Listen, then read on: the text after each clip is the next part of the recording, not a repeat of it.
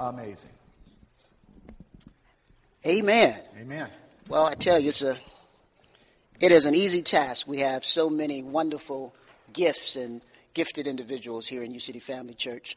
Let's lift our hearts to the Lord. Father, we just thank you so much for your love, your grace, your kindness, your mercy towards us.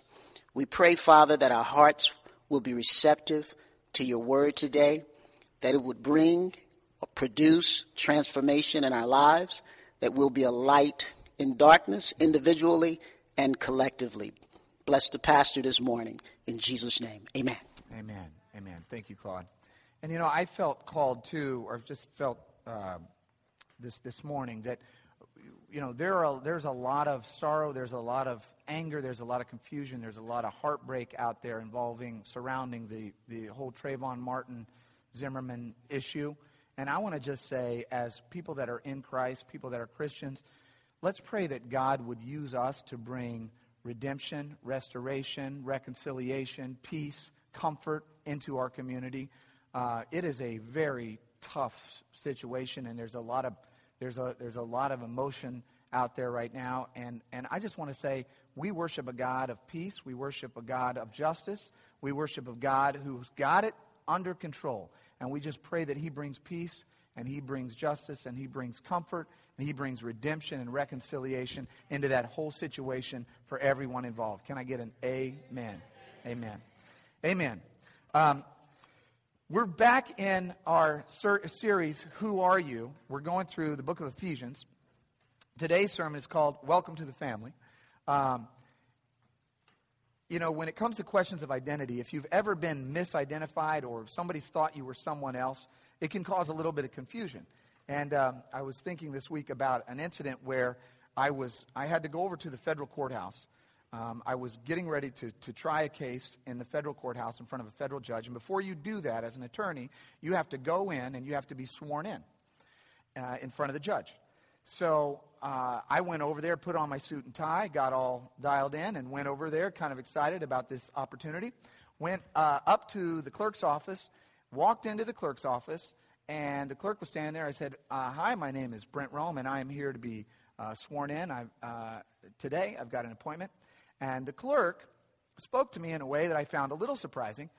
She spoke to me as if I had a hard, trouble hearing, and she also spoke to me as if I had trouble understanding English. She said, okay, you can wait in the lobby, and we will call you when it's your turn. And I thought, that's a little weird, but I'm going to go over here, hang out in the lobby. So I'm standing in the lobby, and 10, 15 minutes go by. I've got an appointment, I'm supposed to, go there. So a few minutes later, I walk back in, and as I walk back in, the clerk, approached me somewhat briskly, and at this point, the bailiff also. The bailiff is the guy with the white shirt and the star, the badge. So both of them comes over, and I said, I just wanted to, and as I'm trying to say it again, the bailiff says, sir, you can wait in the lobby, and we'll call you when it's your turn. So I walk back in the lobby. I'm going, this is weird. In fact, my co-counsel from that case is here today. Good to see you, Jared. So I'm standing out in the lobby going, this is a very odd, this is not what I was expecting. And as I'm standing there, I start to take in the surroundings, okay? And I notice that the lobby is filled with people. And as I kind of look and sort of really take it in, I notice that the people that are in the lobby are from various different countries. I hear a number of different languages being spoken. I see people with, garb from different continents. And it's pretty clear that this is a group of people that are new to the United States. And I start to put it together. These folks are here to be sworn in as citizens of the United States. Mr. Clerk and Ms. Clerk and Mr. Bailiff think that I am here to be sworn in as a citizen of the United States. They're very adamantly explaining to me that my turn will come, right? So I thought, I'm going, that's exactly what I'm positive. So I walk back into the clerk's office. And this time, of course, it's like It's, sir, a little bit. And I go, hold on, guys.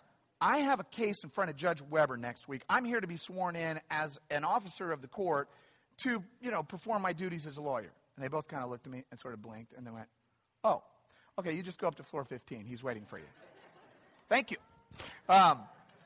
So sometimes when we are misidentified, it causes confusion, right? Sometimes we misidentify ourselves.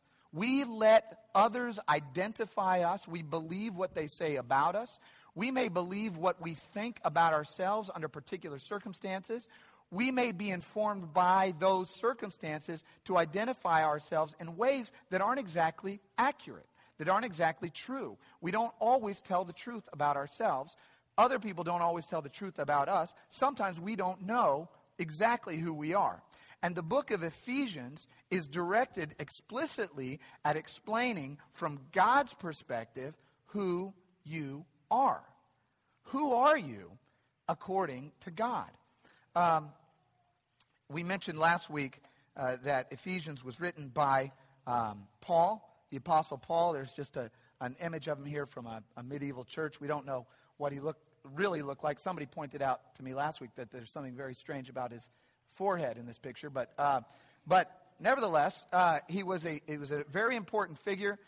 He was an apostle. He was a Roman citizen, but he was also a Pharisee. He was a Jew. He was a devout religious Jew who had been persecuting the Christians, but who was converted by God on the road to Damascus, where he was on his way to persecute other Christians. And God reoriented his life, changed his life completely, put him on the path. He became one of the most important figures in Christian history. And he wrote a letter to the Ephesians. This is a copy of the manuscript, the manuscript of that letter. There are hundreds of manuscripts of that particular letter. That it was written not only to the church in Ephesus, but it was a circular letter. So he wrote it, and it circulated to all the churches in the region. And we are exploring that letter today and in this whole series.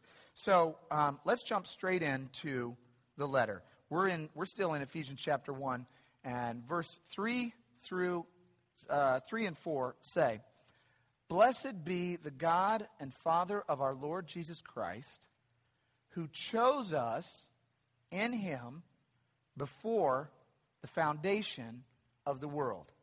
I'm going to just stop right there. Just stop and just contemplate the ramifications of that statement.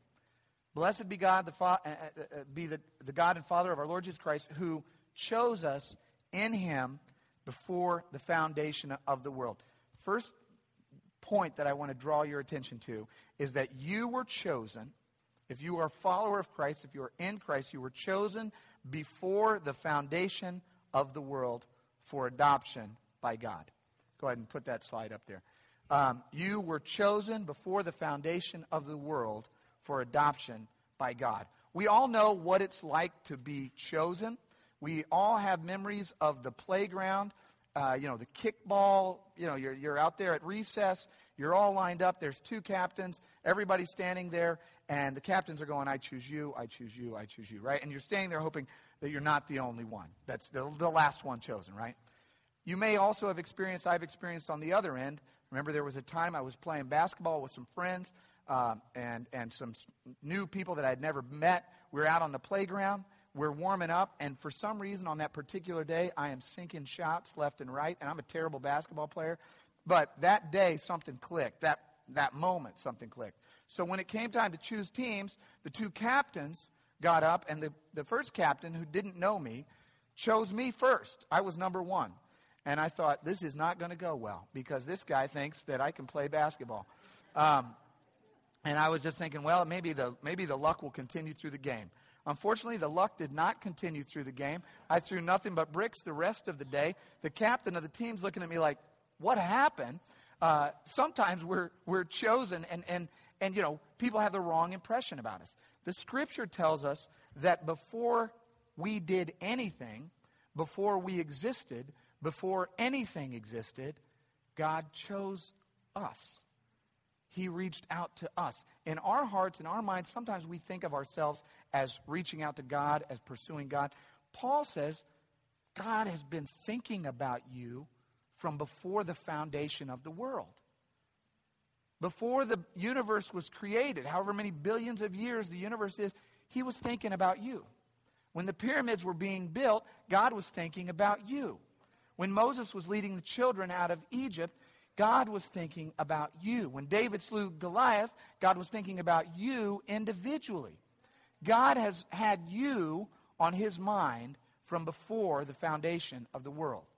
This is a radical departure from the thought that is prevalent today, that we are merely a mass of accidental molecules that have slammed together without any purpose, without any meaning, without any direction, and we are just getting through life, and then it will disappear and it will be a vapor, right?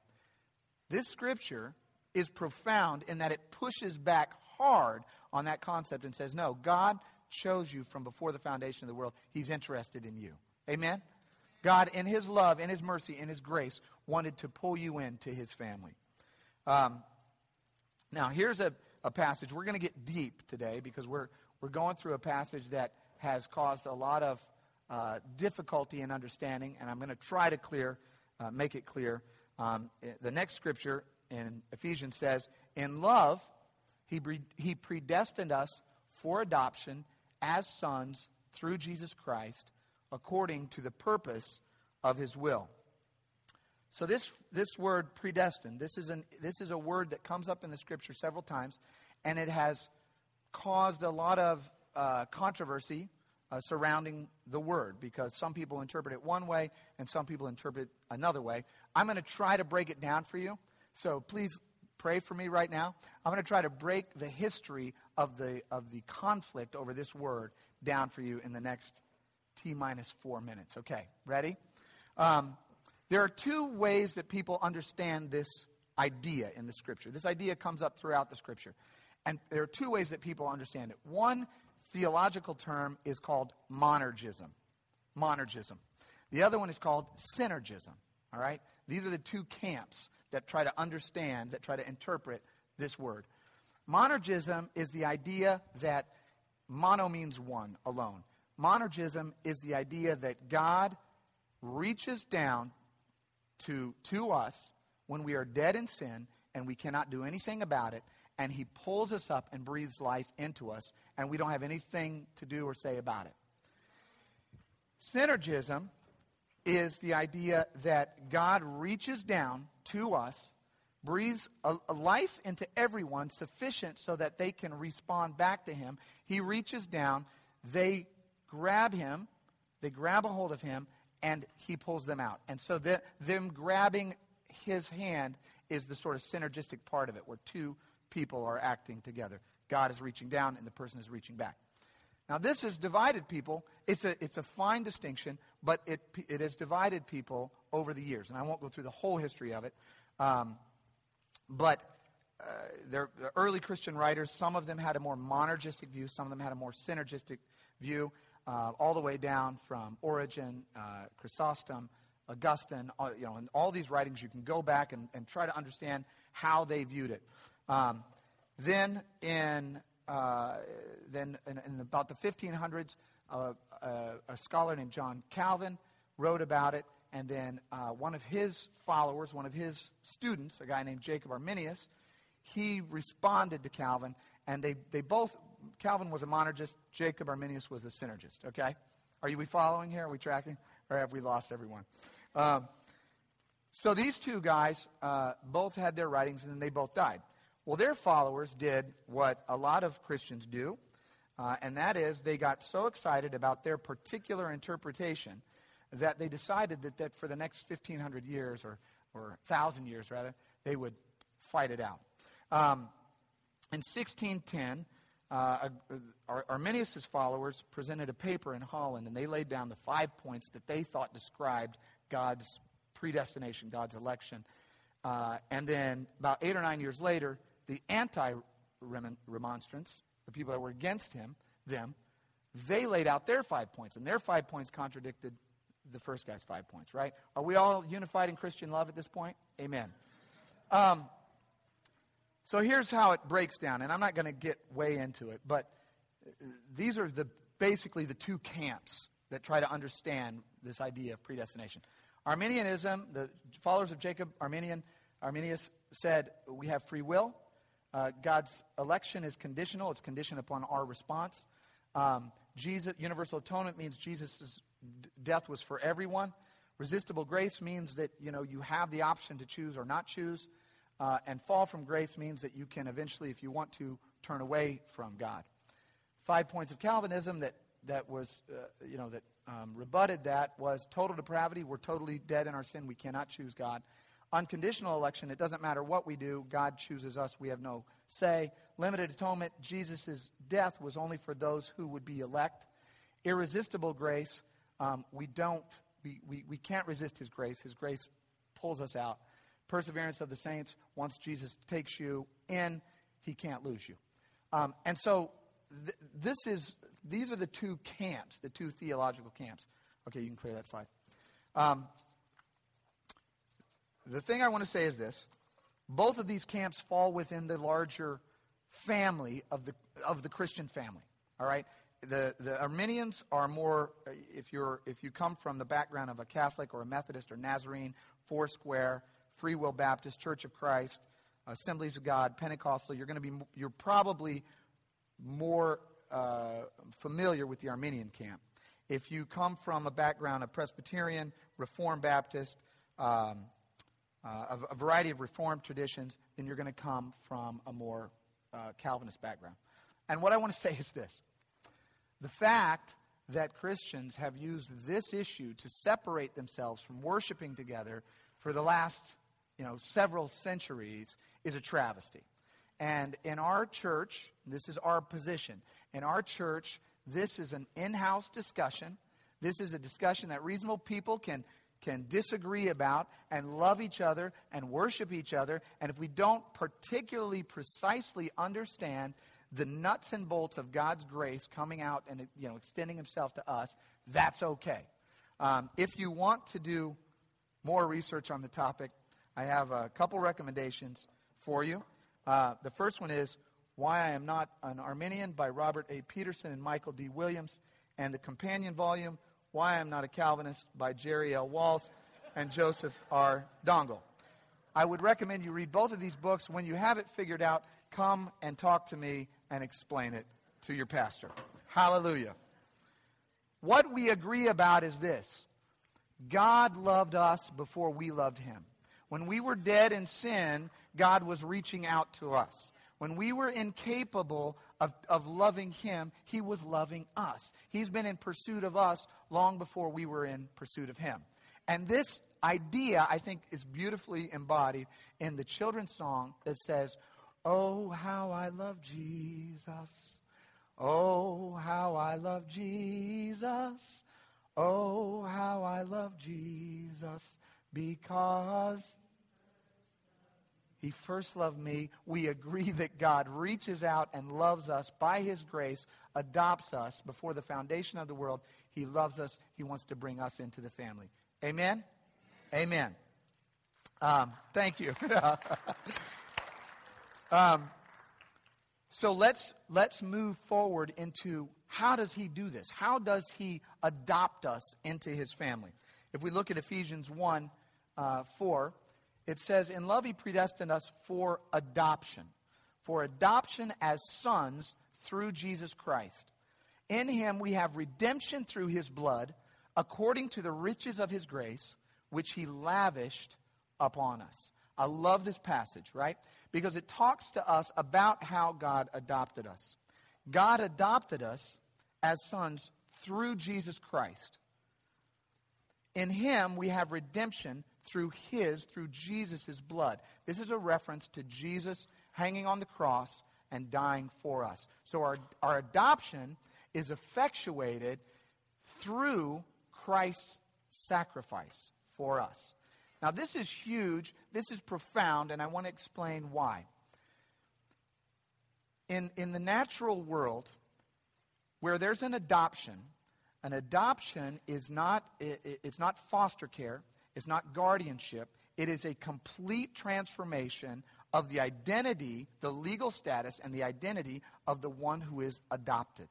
okay? That person becomes a part of the family. You can go ahead and put the next point up there, which you were adopted by the Father through the sacrifice of his only Son. What's interesting about this, there was a case in 2009 down in Mississippi. It's called Gartrell versus Gartrell. And in this case, there was a husband and a wife, a man and a woman, who got married. They both had been married before. They both had children from a prior marriage. Each had 2 children from a prior marriage, okay? They got married. They're now a blended family. He's got 2 biological kids. She's got 2 biological kids. And because they became a blended family, the dad adopted her 2 children as his own. Okay? So they became adopted into his family. They became his adopted children. All right. Several years later, the kids grew up. Several years later, the father died. Mr. Gartrell died. And several years after that, Mr. Gartrell's mother died. Okay? She would have been the grandmother of these 2 kids biologically, and by adoption, she would have been the grandmother of these other 2 kids. And when the grandmother died, her will said that all of my inheritance, all of my estate, will go down to my kids. And she had 2 kids. She had William, who was the dad, and then she had another daughter named Kay. And, go down to my kids. And if they've predeceased me, if they've already died, it'll go down to their children, okay? So half of the inheritance came down, skipped William because William had already died, and then it spread out to all 4 of the children, the 2 biological children and the 2 adopted children. You tracking? Got it? So the sister, William's sister, said, now hold on a second. Those 2 adopted kids, those aren't her real grandchildren. They shouldn't be getting this inheritance. Those kids don't deserve that, right? And so she filed a lawsuit. And she filed a lawsuit. The case was heard. Then it was appealed up to the appeals court in Mississippi. And then it was appealed again all the way up to the Mississippi Supreme Court. That William's sister was saying these adopted kids don't deserve a dime, right? And what the Mississippi Supreme Court said was very interesting. They said 2 things. Number 1, those kids are as much a part of that family as the biological kids. Because as a matter of law, they are now children of that man who passed away. That's number 1. And number 2 is that adoption has nothing to do with you. You need to keep your nose out of their business. And that established very firmly in the case law that when a child is adopted, he or she becomes a part of the family into which he or she is adopted, right? And what we see in that Gartrell case is something that we would expect to see, that a biological person, a person that came naturally, might have an issue with somebody who came by adoption, right? But in the redemption of Christ, it is Christ's own sacrifice that brings us in to adoption. What's amazing about that is that the Scripture describes Jesus as the only begotten Son of God, right? The only Son of God.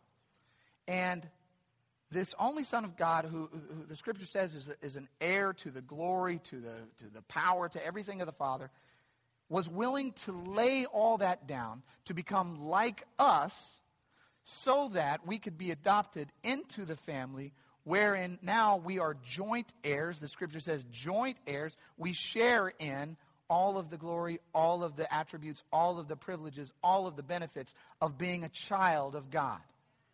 You see what I'm saying? I'm saying the natural son gave his life so that the strangers could become children, could become brothers and sisters in the family. You see what I'm saying? I find that to be absolutely powerful. Romans 8:17 says, now if we are children, then we are heirs, heirs of God and co-heirs with Christ. We become adopted into the family, adopted by God, by the Father, through the sacrifice of the Son. That's mind-blowing, man. I mean, you know, chew on that all week and then call me, because that is huge. That is huge. It reminds me of the song that says, I'm so glad I'm a part of the family of God. Washed in the fountain, cleansed by his blood, joint heirs with Jesus, it says. Joint heirs. Do you see what that means? That's like we're the two adopted children over here, and we became part of the family. We're joint heirs. We are heirs to the inheritance of God's glory, which the scripture says he lavished upon us. He lavished upon us according to his abundant richness and grace, right? Because it's infinite. It's infinite. And that's the other part of it. When in the natural world, when a natural child is disputing the inheritance, it's because the person that died only had a limited amount of money or land or property, right? We're talking about God. God is infinite. He's got an infinite amount of grace and love and mercy and blessings which he bestows upon his children through adoption. Amen. I'm excited about that. Are you as excited as I am? Soren Kierkegaard says that God creates out of nothing. Wonderful, you say. Yes, to be sure, but he does what is still more wonderful. He makes saints out of sinners. While we were yet sinners, he died for us. He reached out, pulled us in through his sacrifice so that we could become children of God, so that we could become joint heirs with Christ. I love that. Number 3, as an adopted child, you take on the responsibilities of the family into which you were adopted. This is what we'll get into as we get closer to the end of Ephesians. The first 3 chapters are more about identity, and the last 3 chapters are more about what you do now that you know who you are, right? But I just want to touch on it for a minute here. You take on the responsibilities. Now that you are a member of the family of God, there are certain responsibilities and duties and obligations that you do out of love to the Father who adopted you. Amen?